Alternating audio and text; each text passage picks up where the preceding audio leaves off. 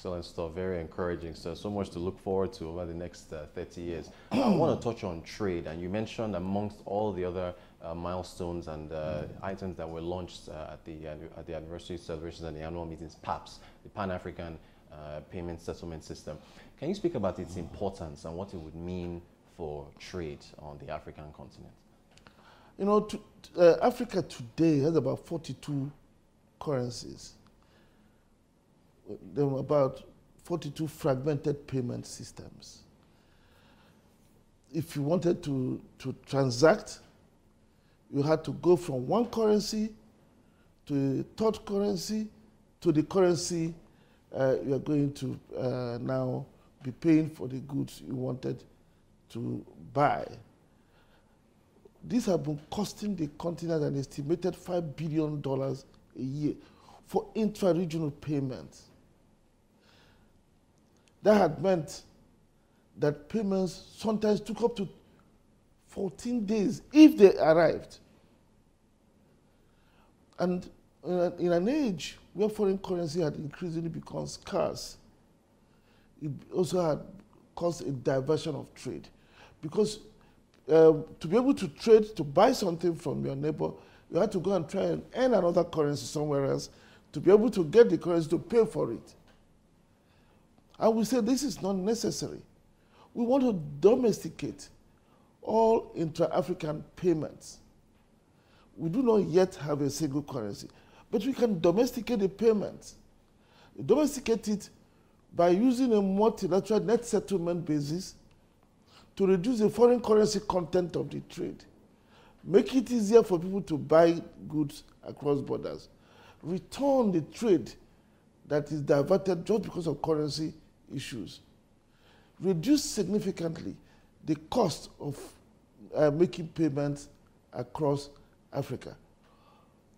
Payment is what will drive intra-regional trade, because it is through payments that you do a transfer of value.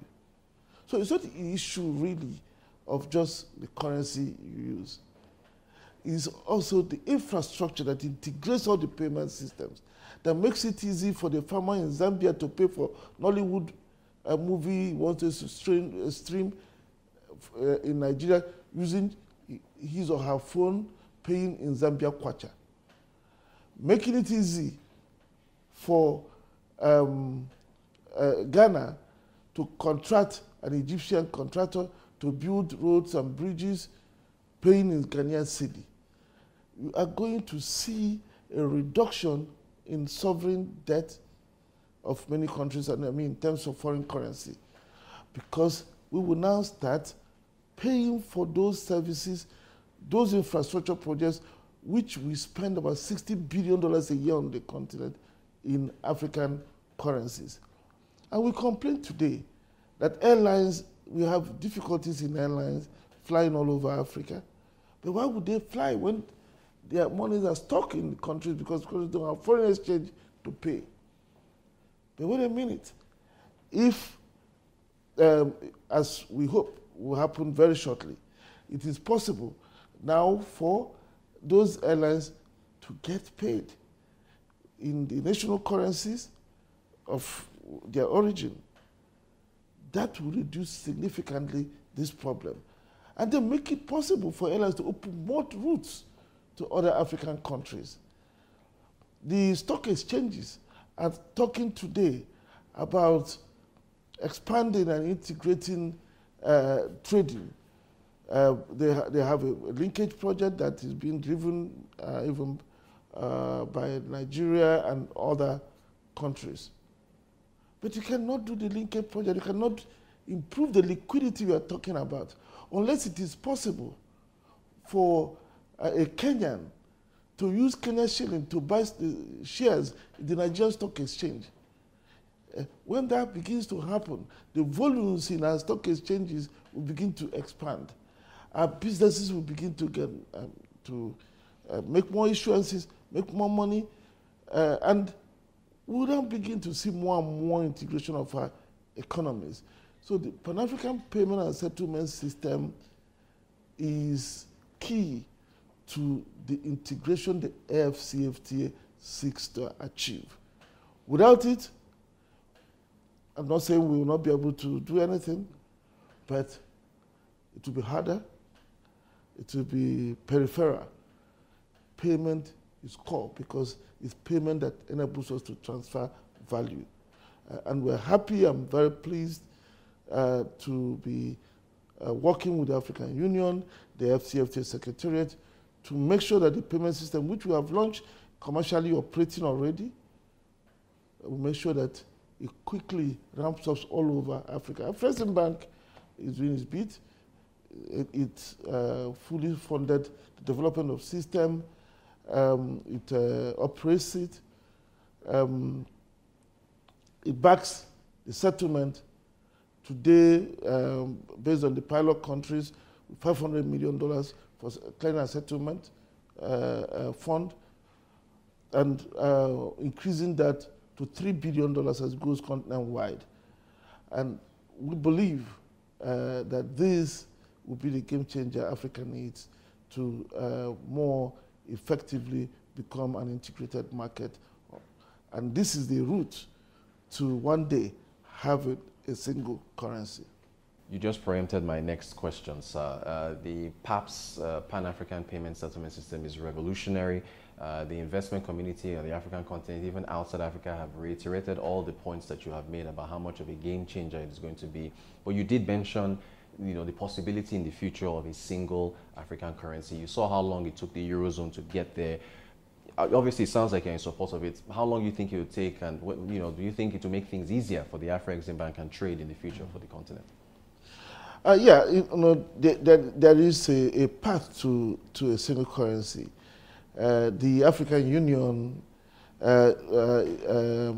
is already preparing the grounds, trying to make sure the institutional arrangements to make that happen exists. And one key element is the African Central Bank. It has, the signature of the treaty has been opened. A few countries have signed, I don't remember the number, but it doesn't yet have the requisite ratifications to come into force. But I'm a market person. I think PAPSS is what will really accelerate it.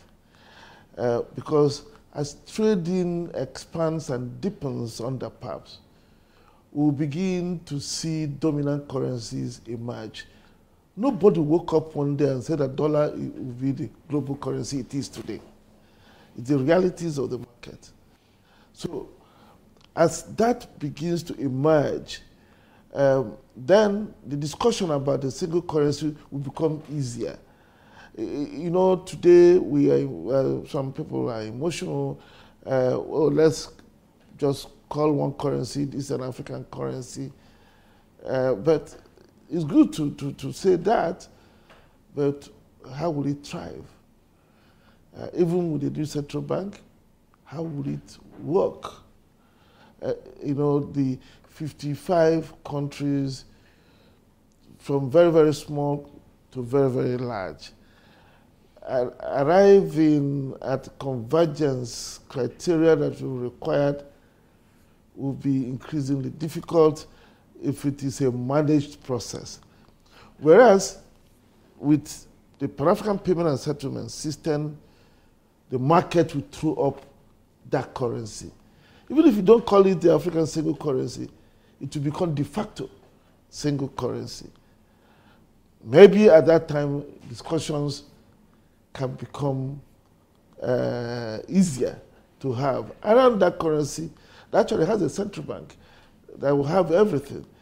Then the central banks, the Association of African Central Banks, can then discuss around that fact and see whether that is the route to follow or whether there is a modification towards something that can be declared the African currency by fiat. So I believe PAPSS is a route. Thank you so much.